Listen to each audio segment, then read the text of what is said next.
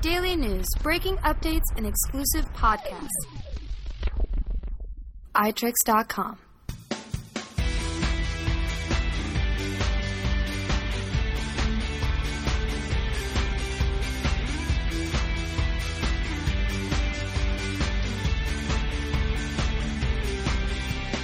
Hello and welcome to another edition of the iTricks Magic Weekend Review. I know it has been a little bit, but if you've been following the website, you know I was sick there for a while. There were some other complications. Even this podcast, we tried to do this last week, and iTricks Tower Midwest lost its air conditioning when it was 100 degrees here in St. Louis. And so our guest graciously pushed off until today. So long overdue, I introduced to everyone Mr. Steve Spill. Hello, thanks for having me. And, despite the air conditioning, I'm sure it's working good now. I've heard you are hot, baby. That you've, from your past, that you've been a wrestling icon and magic impresario and a Santa and everything. So we love you madly here at iTricks West. That's where I'm speaking to you from. You're staking out the claims? Yeah, that's it. You have an iTricks West. This could be it. All of the rest of iTricks is West. I am the only person in St. Louis. Everybody else, Justin Robert Young, the editor, is in California. Andrew Main is Lord knows where at any given moment. But that's why. When Andrew's book came out, I was at his. Visited him as his book signing. When was that? A couple of weeks ago or something. I hope that it's doing great for him. And I don't think I've met Justin Robert Young, but surprised to hear he lives out here also. I thought they were both Florida guys for the longest time. Yeah, they were originally, and evidently they were driven from the community. So California was where they ended up. That's how that works, I think. Yeah. That's how people end up in California. Yeah. Speaking of books, we mentioned Mr. Main's latest. You have a book out that is actually doing pretty well. Well, it's called I Lied for Money, Candid Outrageous Stories from a Magician's Misadventures. It's a memoir, and I like to think of it as, the most badass book about being a magician ever written. It was distilled down to the essence from 89,000 words to 60,000 words. And it covers my beginnings growing up around the Magic Castle, throughout my days as a bar magician, the comedy clubs, casinos, corporate events, right up until today, which I'm in my 18th year at Magicopolis here in Santa Monica, California. I have a 150-seat theater where we float the ladies and do all the mind reading, sleight of hand, stuff like that. We have a full evening show and also a bar where we do have a great magician that does tricks for the people while they're waiting to go in the show. We have a little magic shop and party room and so on, and a magic complex, so to speak. By the way, if you are not familiar, Magicopolis.com is our website, has everything on there. And pictures, reviews, video, stuff like that. So any of the listeners that are on their way to the left coast for a holiday or a business, we hope you stop by and see the show. Yeah, now that's. I wanted to talk about the book, but let's jump into the career for a minute. You've kind of had, from the outside looking in, a dream career. I mean, you've kind of done it all. When we're little magicians in our short pants, dreaming of growing up someday, and you're like, I want to have a stage show. No, I want to have my own theater. I want to have a magic shop. Forget it all. I just want to have a bar. You really have had it all. Well, it wasn't by accident. I think you got to want it pretty bad, and you kind of have to enjoy the journey. And I think the stamina of a marathon runner is more important than talent. The hard work is kind of, helps you improve. And when you're obsessed, you kind of make your luck. And, I was fortunate, very lucky, speaking of that, growing up around the Magic Castle. My dad was one of the first managers there. So I grew up having a lot of mentors and seeing a lot of magic from the time I was, 10 years old to probably 18 or 19, I was seeing the creme de la creme of magicians when magic wasn't popular. And, you know, it was kind of dormant, and all these guys were kind of hanging out. And so that kind of was my launch pad, you know. And but beyond that, I think you kind of make your own luck, you know. You become obsessed, and if you know. And by the way, I'm not big on giving advice. I hate to give anyone false hope because luck, as I mentioned, has played a part in whatever success I've had. But I will say that by using your skills and being true to yourself and working hard, it is possible to create an act or a show that if not rake in millions, at least not find you on welfare at the end of the day. So if you grew up around the castle, you also kind of grew up with this idea that obviously you could have a big magic club / restaurant venue, and it works. That's exactly right. You know, had I not grown up around there, I would have not thought it would be possible to do something like that. And I also watched it grow. I started hanging there as a boy and watching the cancer spread, so to speak, around 1965. So it didn't open maybe 63 or something like that. And when I kind of was popping in on the scene there, and not only was it empty quite a lot of the time, there was really just the close-up room and they had the Irma piano kind of deal and a bar. It was before they even added the restaurant or any of the upstairs or, and I saw it slowly just get hammered into the way. And, had I not witnessed that, just as you correctly asserted, I wouldn't have thought it'd be possible to have your own magic place, I have to say, I mean, I grew up here in St. Louis and started doing magic as a kid. I mean, literally, learning to read was propelled by then I could read magic books. And when I first heard of the Magic Castle, I was, probably 8 or 10, and I just didn't believe there could be such a place. I just was like, what? Are you kidding me? Michael, we chatted a little bit before, but I'm just curious, how young a man are you? I turned 43 I'm last 60 week. years old. You're how? What'd you say? 43? I turned 43 last week, so yeah. I'm still writing 42 on my checks. Gotcha. Well, that's good. I'm surprised that on your checks, you write 42? Yeah, no. I that was haven't a written joke. A check in so long that I think my wife's maiden names are still on our checks. Oh, okay. Well, and I didn't know your age was required on checks. I think that's what threw me, But nevertheless, not all the jokes are good. Okay, a little bit better perspective. So by the time you were in the Magic Castle, it was sort of the full-blown catacomb of theaters and bars and so on that it is now today. Yeah. And yeah.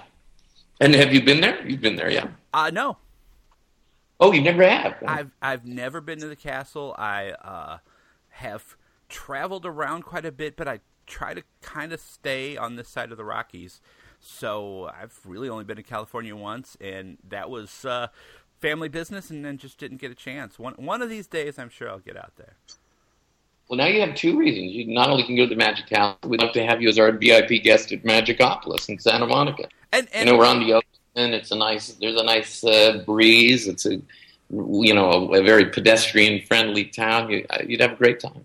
Yeah, and actually, I have followed you. I mean, we've posted plenty of stuff about you on iTricks and everything, and I've always been kind of intrigued by your venue, in that, for one, it seems, and again, this is all from states away, but the Magic Castle definitely has a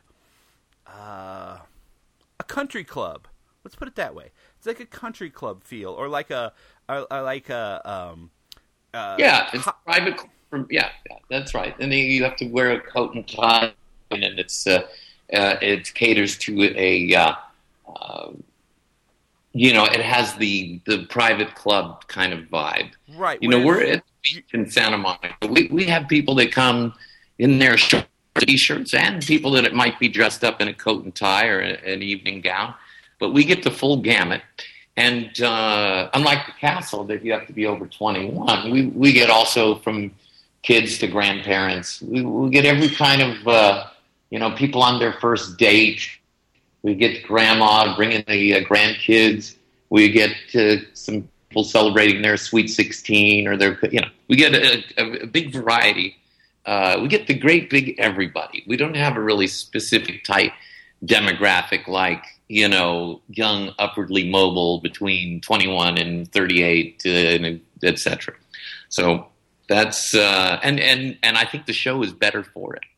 Really, the show is, people appreciate it on different levels, just the same as you might enjoy Pee Wee Herman or The Simpsons or Shrek as an adult and also as a kid. And a lot of the older people even get two visions of the show. They get the show watching it through maybe someone's younger eyes, and then with their other eye they get the show themselves.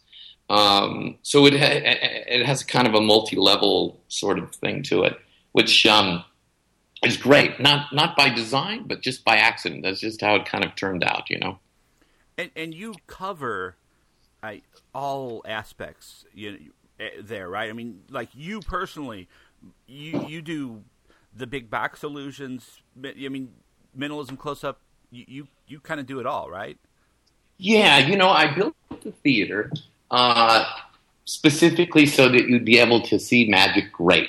I have a very steep rake to the audience. Each each row is 3 feet high above the one below it. And even from the furthest seat in the stage, and it's this intimate theater, 150 seats, from the very back row, the furthest away, you can see what, that it's the ace of hearts instead of the jack of clubs, and you can see a small coin trick or whatever. So in terms of the illusions, I have kind of the tent poles that are, the beautiful levitation and the table of terror where the spikes are on the ceiling and the rope's on fire and there's seconds to escape and it looks like I've been squished, but I make it okay. And other kind of classics, the Colta chair and so on. Each of my stage shows has 5 to 8 big illusions in the show, and they're presented kind of in sketch form. My wife, Bozina, is a very skilled actress and a very comedic sketch artist and really funny and animated. And I do the show with her, and together we have a lot of sketches that to present those tricks. Like the floating lady is a psychiatrist's office scene where the shrink, me, falls in love with the patient, her.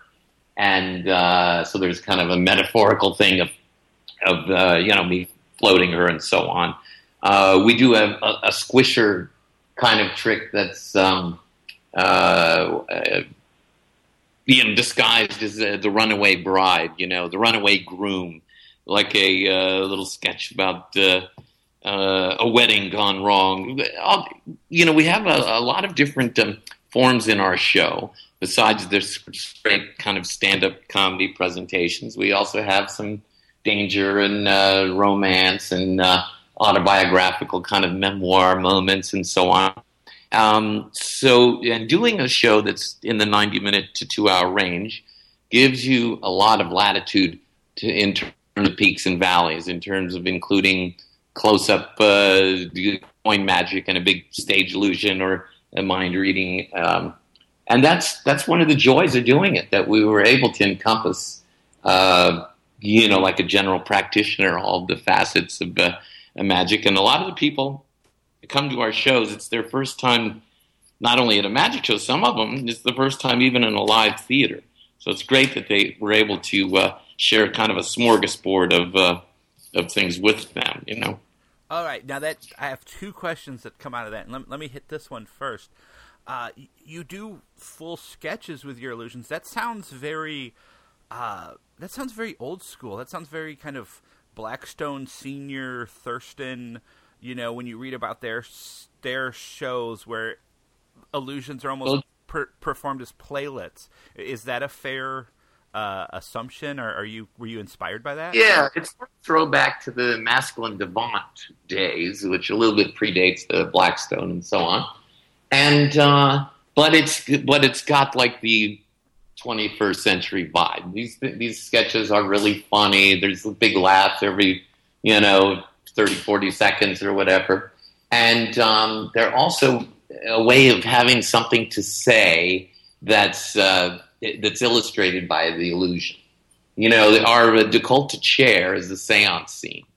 And the person coming in to see the medium, me, wants to get their father out of jail.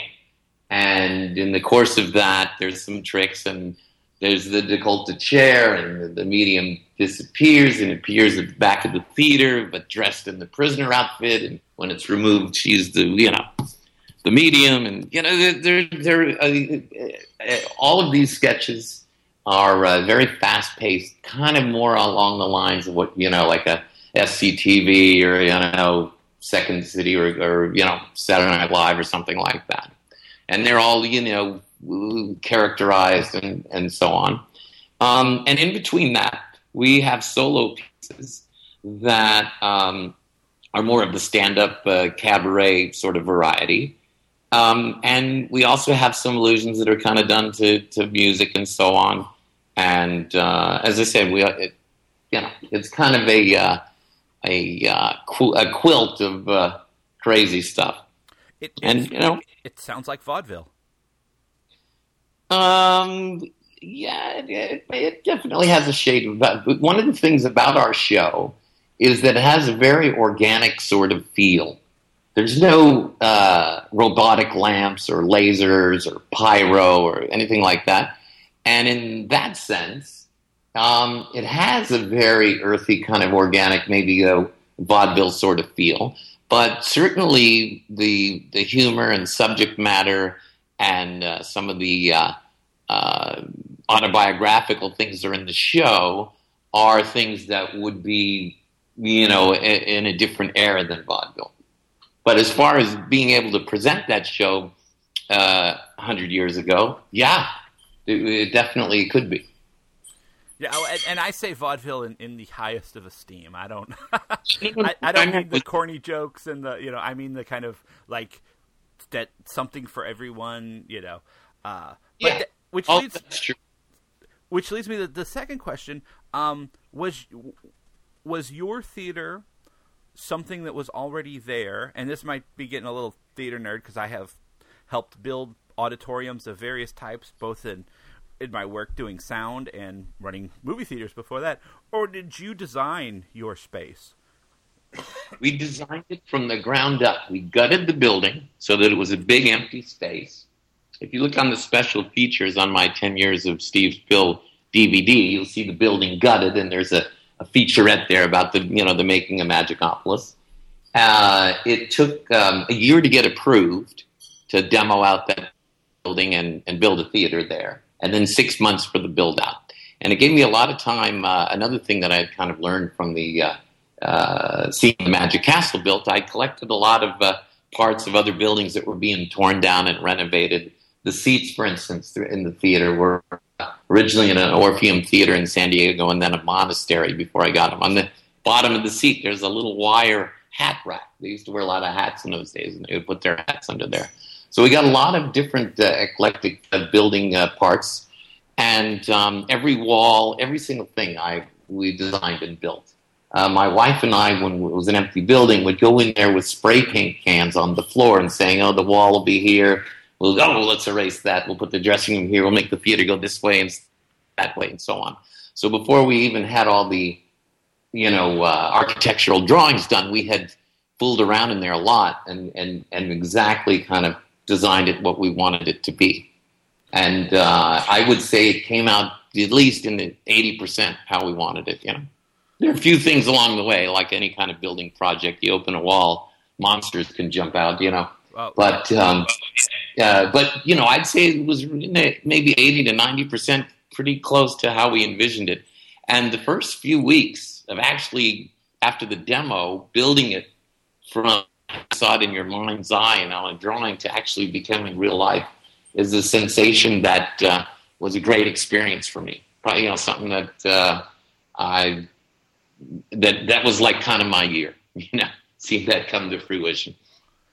That had to be quite an undertaking. I mean, there are very few theaters specifically built for magic, which has a different requirement than it's not quite the stage.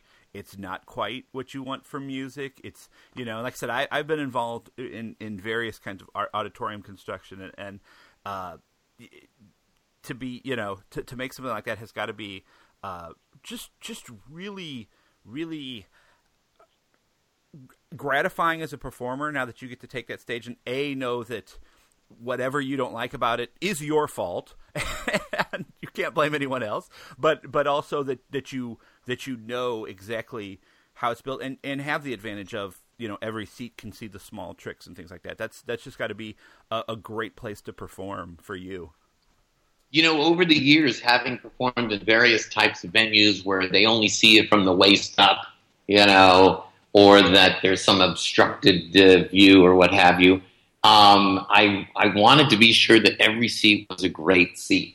And a few of the extra little doodads that make it possible for you to vanish on stage and appear in the back of the room and things like that. A lot of the little bells and whistles are also funny to fill in, but just the essential thing of having the great visibility of the performer from head to toe for 150 people, close enough that they could really see everything and experience it. It was, probably the major stroke that makes the show work and makes it a great place to see magic. And so, why don't you throw out the website? Let's plug it again one more time so everybody can... It's Magicopolis.com. It's spelled Magicopolis.com. If you go on our website, it has pictures, reviews, video, so you can get a great idea. There, right now, the 3 videos on there, there's one that's a compilation of some clips from the show that have been on various TV broadcasts. There's one that says Kids at Magicopolis. That was a story about our kids at Magicopolis. And then right now, there's a 3rd video on there which has my full Table of Terror, as we call it, routine on there. And so, that'll give you a nice taste of what it's like if you were there in person. And for those of you across the country that come on out, we would love to have you. We do the shows we have open to the public are Friday and Saturday at 8, Saturday and Sunday at 2. During the week, we do corporate events, fundraisers, parties. Right now, it's the summer. We had to schedule this in the afternoon because we have summer camps taking their field trip every day in the daytime, and we run the show for the kids, which is a lot of fun. And we have, YMCAs and campfire kids and all different camps that come. Which is great, because normally in the daytime during the week, we're not doing too many shows. So it's a added bonus that we, during the summer, have these kids come. And they're usually maybe 80 or 100 kids, and the rest are counselors and supervisors and directors or whatever. So it's a lot of fun. And most of the shows we get, we don't have quite that many kids. Usually at the matinee, it's on our normal shows for the public, it's like half kids. And in the evening, it might be 5 to 10% kids. So we get a good mix. When they come to the show, we have a great magician in the bar, Chad Nelson, that does tricks for the over 21 crowd while they're assembling, while the guests are arriving before the show. And in our magic store, we demonstrate all the tricks from our magic store for the kids that are under 21. And then they all assemble together in the theater. And it's a great time is had, a fun time is had by all, can I tell you? Well, and we hope we can include some of your listeners in those shows. If they come out here, we'll be here. We're just in our 18th year now, so that which is awesome. I mean, so many places come and go, and you're obviously a success, and I think we're starting to maybe understand why. But believe it or not, we are well past the theoretical halfway point of the show. So let's take a quick break, and when we come back, we will talk more to Steve, and we're going to talk more to Steve about Steve and less about his venue right after this. This is Michael reminding you once again to support your local no-kill animal shelter. My own family has had a rescue, part Chihuahua, part miniature pinscher maybe for years, named Paco, the microphone-shy Chihuahua mix, but even though he disappointed us last year by not barking into the microphone, he is still a beloved part of our family, and you can find a friend like that or help other families find their new members at your local no-kill animal shelter. And let's see if this year we can get Paco to bark for us. Paco, you want to bark? Tell everybody to support their animal shelter?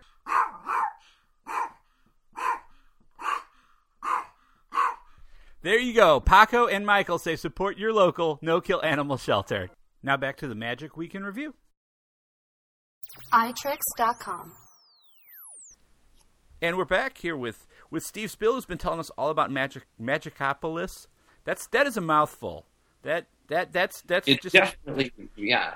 Some people have said, it's a Magicopolis, but it's kind of the most fun your mouth can have saying some long word without too many K's in it. That's what I think. It kind of rolls off the tongue. It just shows that I didn't have a classical education, no Greek or Latin. I can't spit it out easily. Yeah, well, what I meant was City of Magic, so that's why I got the Magicopolis. And, I would have used the Magic Castle or Wizards or something, but those were already taken. So I had to make up my own word. And when you want to make a registered trademark for your theater, at that time there was a Wizards, spelled with 2 Z's, right. Universal Studios Hollywood here, so I couldn't use that. The Magic Castle was popular. They are also a registered trademark. So I just, and any of the other things that I would think of, Houdini's or something like that, it was easy to make up my own word, and that's kind of what I did, so that I could have an exclusive use. And from time to time, surprisingly, there had been people that came up with the same idea, Magicopolis, and we had to squelch their use of that name that's why we have a registered trademark, Right. So, Right, because and that's important because as much as we kind of would like to get along as magicians and see everybody succeed, and at the same time, it's a business, and we have to. If we neglect the business, even the unpleasant aspects of it, you're not going to be around for long.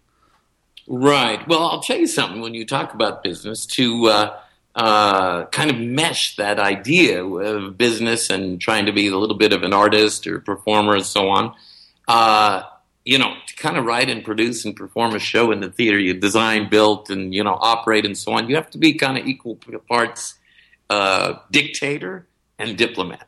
And you got to be the astonishing magician storyteller on stage, but you also got to be the guy shoveling the raw sewage in the middle of the night because no one else would, and everything will be lost if it didn't get done. And so you got to kind of protect and serve and try and be a creative person, and at the same time a sort of a penny pinching jerk. So it's not always something like protecting our trademark isn't fun particularly, and it's not about the money or fame. It's just part of what it takes to kind of get your vision out there for people to see.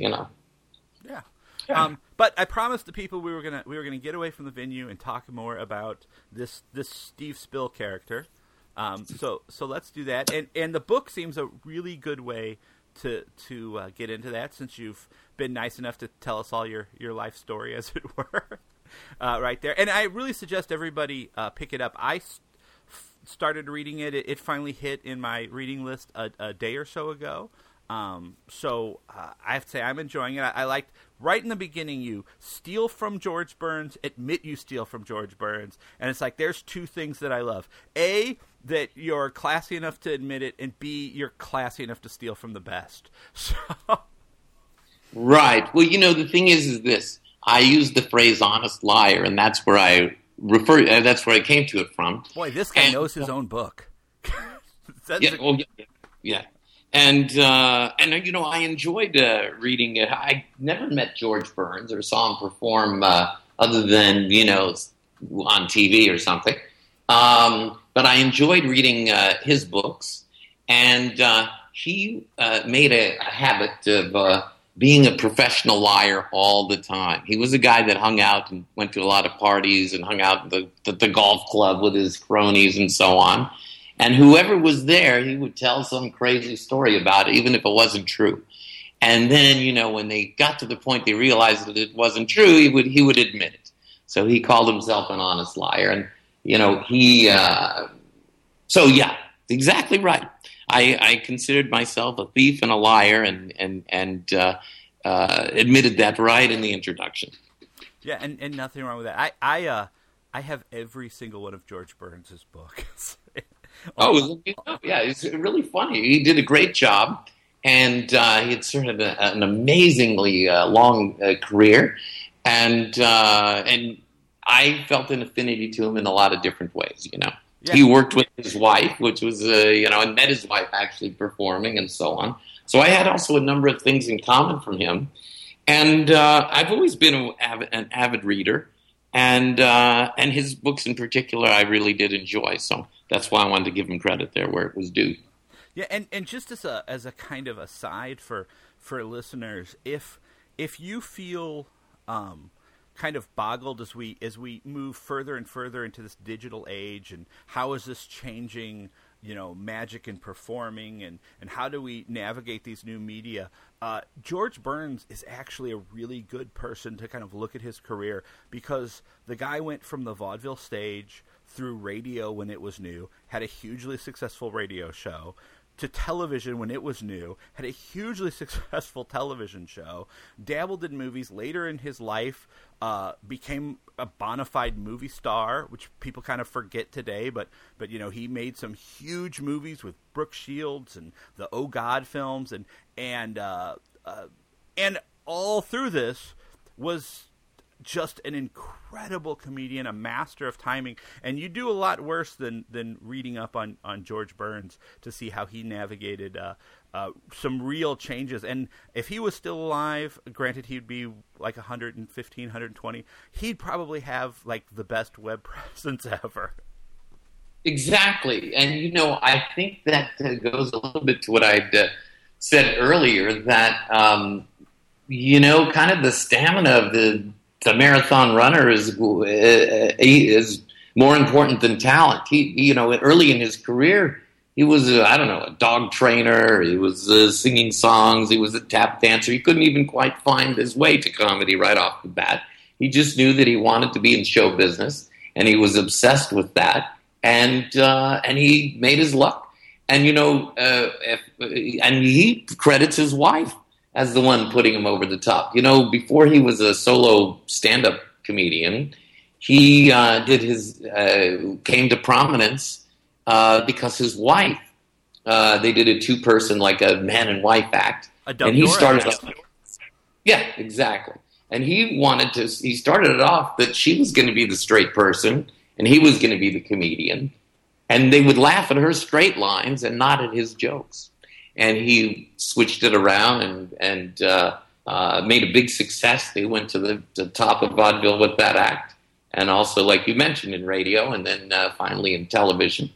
And by the time that his wife felt like retiring, he felt like a capable solo stand-up act. And he rode the horse down to the horizon from there. Like you said, you could do a lot worse studying someone's career than his. And now we can study yours in your new book, which is available. Speaking of new media, you can get a real book with pages. You can get a digital edition. I have both because I misplaced my real book. It's also on Audible, so you can get an audio edition. There you go. So if you're too lazy to read. Yeah, that's right. And I think a lot of people listening to this might be in that category. Hey, yeah. Who did the Audible? Do you read it or? No, I didn't read it. The Audible company cast an actor to do that, and so they sometimes they said they might contact you if they needed any advice on the interpretation or something. In my case, it was sold to Audibles. They cast some actor to do it. And he did a genius job. I've actually gotten a lot of feedback that people enjoy. They asked how come I changed my voice, But he does a great job, and it's certainly a viable way to absorb the info. And the Audibles is a great thing. I mean, I don't think in George's time, George Burns have? I don't think there were any audiobooks in his time. But maybe really at the just tail end, because that would have been starting on cassette, in the late 70s. But even then, it was something that they more moved towards truckers. So. And that's a big audience for George Burns. I'm sure it is. The truckers. Yeah. I'm sure it is. That's something I missed from the truck stops. Is you used to go to a truck stop, and there'd be the just giant row of audiobooks on cassette. But I'm an aficionado of truck stops. I don't know about anybody else out there. I love a good truck stop. Mm-hmm. Well, I don't know. As a magician or as a Santa, did you ever make a tour of truck stops? No. Actually, when I was running my video business, is when I did a lot of traveling, because you do not want to move professional video equipment through the TSA if you can avoid it. So I drove everywhere, and always had since the time I was a kid. We used to follow around my grandpa's racing team. He had a race car team. And just love the truck stop, man. That's America in a little cement box. Everything from liquor and condoms to comic books and candy bars right there at the truck stop. So, love a good truck stop. Gotcha. But go ahead. Oh, sorry. You actually were cutting out there for a second. But I was going to say, let's get back to you. Correct me if I'm wrong, but I have a strong feeling that I first probably saw you years ago on, like, maybe Evening at the Improv or one of those late 70s, early 80s stand-up comic-driven shows. Am I wrong about that, or am I right? I did that, and I did Comedy Express, which was a Fox show, and Comedy on the Road, which was an A&E show. I did a few of those. And in fact, the comedy club thing was a very. I just happened to hit that at the right time when there was like 500 comedy clubs coast to coast, and it was easy to get your foot in the door. And I did a lot of, and it was great because I had a lot of trial and error. I got to try out a lot of different things and see what worked and what didn't work, and take the things that did work and between them hammock in the newer material. Actually, I have a section in the book, I Lie for Money, of some of the things that were not keepers. Whatever you think of some great idea for some funny trick or a routine or what have you, and what your girlfriend thinks or your wife or your mom thinks or something, doesn't really matter. You got to make this work for an audience of strangers for it to be successful. And there's a certain amount of trial and error involved. And along with some of the keepers that are, archived on video from those shows and other events, or in the 10 years of Steve Spill DVD, which you can get, which goes from 1980 to 1990, has a lot of comedy club appearances on that video, that DVD. There's a lot of them that you think are going to be great that are not keepers. And I have a chapter in the book of some of my favorite ones that I thought were really funny or poetic or interesting that for some reason the audiences did not respond. One of them, I had this great nose hair routine. Did you ever pull on a straggling nose hair that you just couldn't seem to get out? Well, I once developed and had a working prototype of a tiny spool of thread gimmick that you could securely, be hidden in a nostril, so that I could look like I was going to pull a nose hair out and have like this 10-foot hair that keeps, pulling out. I just thought that was the funniest thing ever. And nothing, no response. Tried it a bunch of times, perfected the prototype. Just wasn't as funny as I'd hoped, I had another one that I really had high hopes for. I had this routine called the bookworm. And I would have it was like a prediction trick. So I would take out an envelope and, that has the word predicted in it, stick it to the microphone stand. And I'd have somebody come up to assist me. And first I would show them a big dictionary and flip through it, and they'd make sure all the words were different and so on.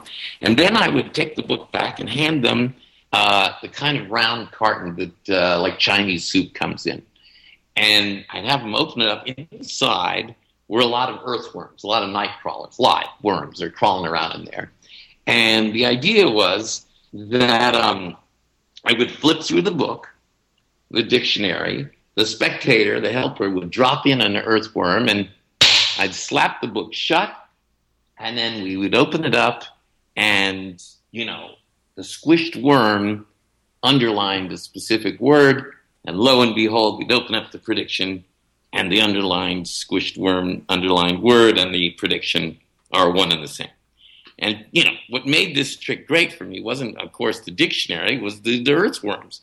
And although it was funny, half the time the volunteers, they would scream or they'd dump the worms on the floor or toss them at me or in the audience or refuse to pick one of them up in their hand, which made it impossible to finish this bit most of the time. Plus, it wasn't that easy to constantly get a fresh supply of earthworms, live wherever I happened to be performing. But those are a couple of the ones that I thought were really going to be great things that just didn't quite pan out as I had hoped. And even some of the best comedians that I worked with, like, Stephen Wright or Bill Hicks or these guys, a lot of them, it took 8 or 10 of their jokes to get one, great one that was a keeper. And I guess I'm not sure if the ratio is quite that bad with magic, but it's definitely, you might have a better ratio because you have the trick of things that are successful, but you still, it takes a long time to get something to try out. You got to build the props, you got to collect the thing, you got to work out the trick besides the jokes and the presentation. So, that's what the comedy clubs were great for.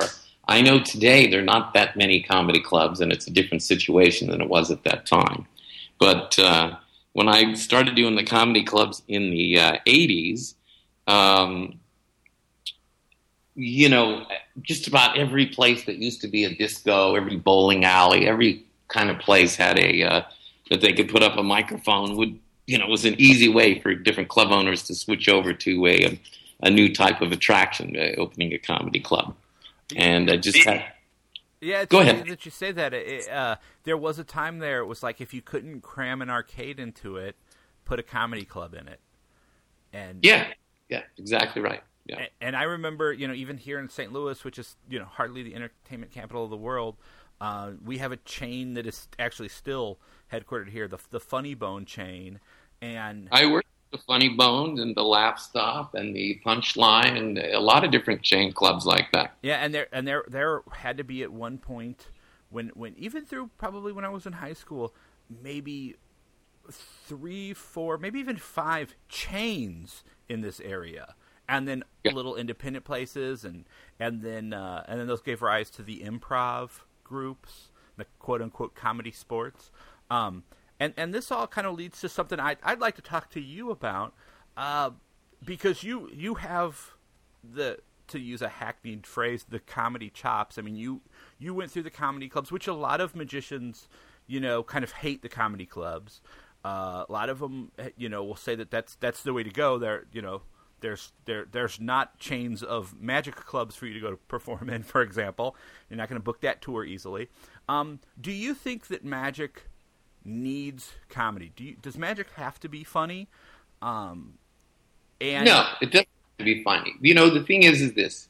The tricks, the idea, at least to me, is that these tricks are just used as a vehicle for you to express yourself, to communicate with the audience. And if you want to put across what you have to say or what you want to share, it doesn't have to be funny. I think that that's one of many possible presentational things. And if you're a kind of a funny person, then when you do magic, it's going to come out a little bit funny. If you're a little bit more mysterious, and you look like Max Maven, probably your presentation isn't going to have big belly laughs every 30 seconds. It's going to have more of a cerebral, kind of thing to it. If you're Ricky Jay, you might have a more professorial, sort of historical. He's very interested in research of eccentric performers of the past and so on.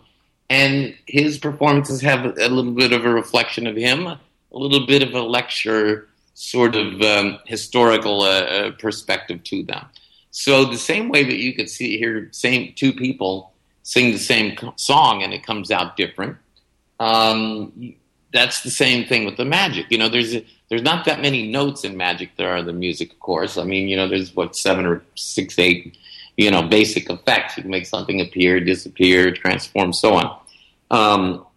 So that's why the expression or the interpretation or what you have to communicate and share with the audience, while you're presenting the trick becomes, I think, even more important than most people give it to, the attention to it that it should have, And that's probably what really separates the people that are able to make a living, using magic as their performance than some other forms, like music or drama or whatever. So, can you learn to be funny, or if you don't have that spark going into it, do you think it's best to just look for another style of performance?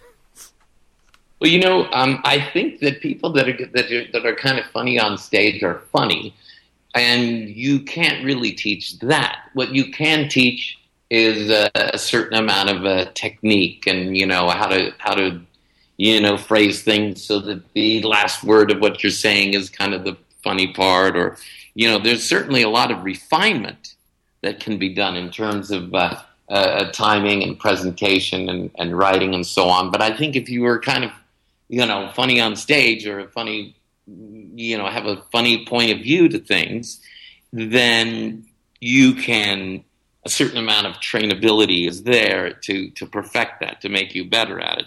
I'm not sure you can just say, oh, this guy will be really funny on stage,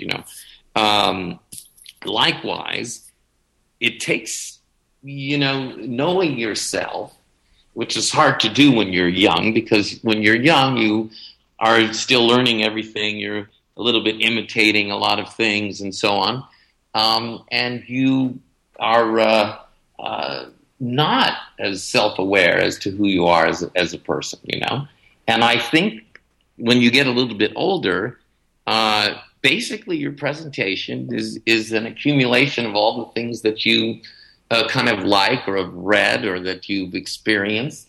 And that's really what makes your character, your experience, your life, your how you react to things and so on. And every once in a while you have somebody that, they're interested in comic books. So they make themselves a sort of a comic character, like the Sylvester the Jester. He was interested in cartoons. He sort of kind of made that his thing, I think that the more that you can share who you are and communicate that to the audience, the better that your presentation, whether it's a dance or magic or comedy or you have a rock group or what, I think that's what it's about.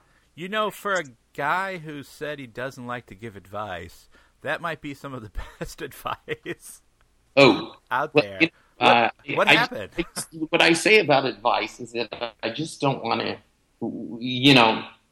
encourage somebody to say you're going to make it and you're going to be a big success if you just stick with it. Because I know a lot of people are not going to be a success if they stick with it, and I don't want to be the one that I'm just talking into the air right now. And whoever's listening, what I meant by not being big on giving advice is that I don't want to give anyone false hope, because not only is there some luck involved, but certainly you have to have it kind of in you to be, relentless and have that stamina to keep going and handle rejection and stuff like that. And not everybody is made like that.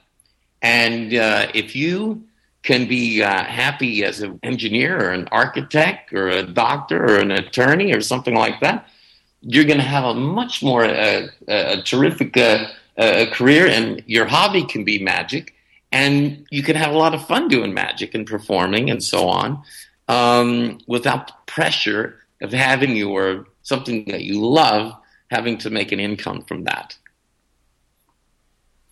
Which also, by the way, is sage advice.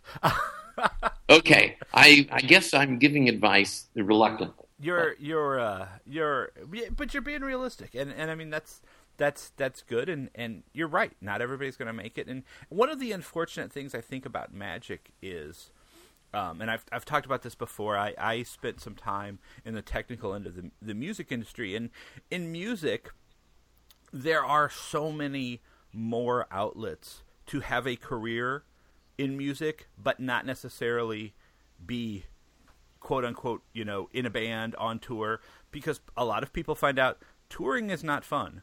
A lot of people do not like to tour, or a lot of people don't care about if there's people in front of them when they play, and there get to be studio musicians and composers and so many other things, and magic doesn't seem to have that. Yeah, comedy, music, drama, they all transcend the media. You can hear that music that you're talking about on a CD. It can be scored into a movie. You can watch it on a video. Magic isn't so great on video or CD, or it doesn't transcend the media the same way that comedy or music or drama does. Magic is really a live art form, and that's kind of it. It's best experienced live. That's when it has the biggest appeal. And it isn't as appealing watching it on your telephone or in the movies or on TV or on Hulu or, it just isn't the same. But it's awesome on a podcast. Yeah, that's right. Well, the podcast is different because we're talking to people that are magicians, of course. Yeah. But I mean, the experience of being 3 feet away from a floating lady that's rising above you is not quite the same on a screen, Well, right, because also, I mean, you're going to flip the channel, and on that channel, there's cars turning into robots and talking and fighting. That's a lot to compete with. Yeah, exactly right. That's right. So yeah, magic doesn't transcend those various media very well, and hence it kind of limits the amount of. There are many millions of positions available around the world to be an actor, or a singer, or a dancer, or a comedian, or what. The magician's a pretty obscure, outer fringe sort of, part of show business. So. But that's what I like about it. I really like the fact that it's sort of a rarity. I would say that most of the people that come to our show never were at a magic show in person ever. Which I was just going to say, I mean, in the same time where that's can be seen as a weakness of magic, it's also a strength for magic, because you can't make a product in Hollywood and send it to 20,000 theaters around the world in magic. It's best done that in every city, in every town, whether it's on the street corner or the bar or, a more traditional stage or the retirement home. Very often I had a good 10-year stretch there where I did a variety. I was considered the specialty or a variety act in review shows in casinos mostly, and I've talked with other people that also, even to this day, that have the there's the tits and feathers dancers, there's the this and this. The magic act in a review show very often is who steals the show.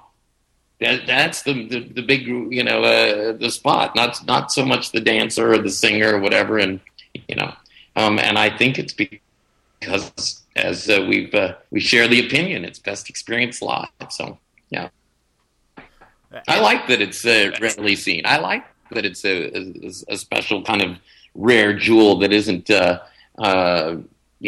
as accessible as some other forms of entertainment.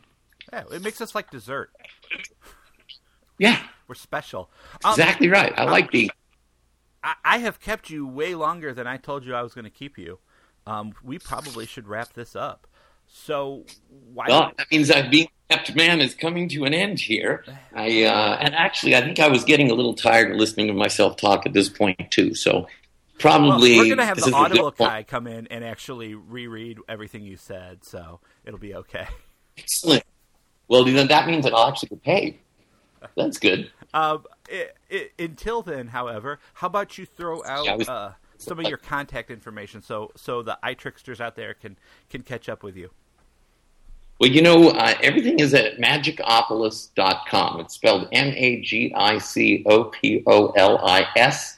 It has everything about the show here in Santa Monica, and pictures, reviews, video. There's a link there to my book, I Love Money, Candid, Outrageous Stories from a Magician's Misadventures, that links you up to my to Amazon. If you're not, the book, by the way, is available in stores coast to coast, Barnes & Noble, whatever.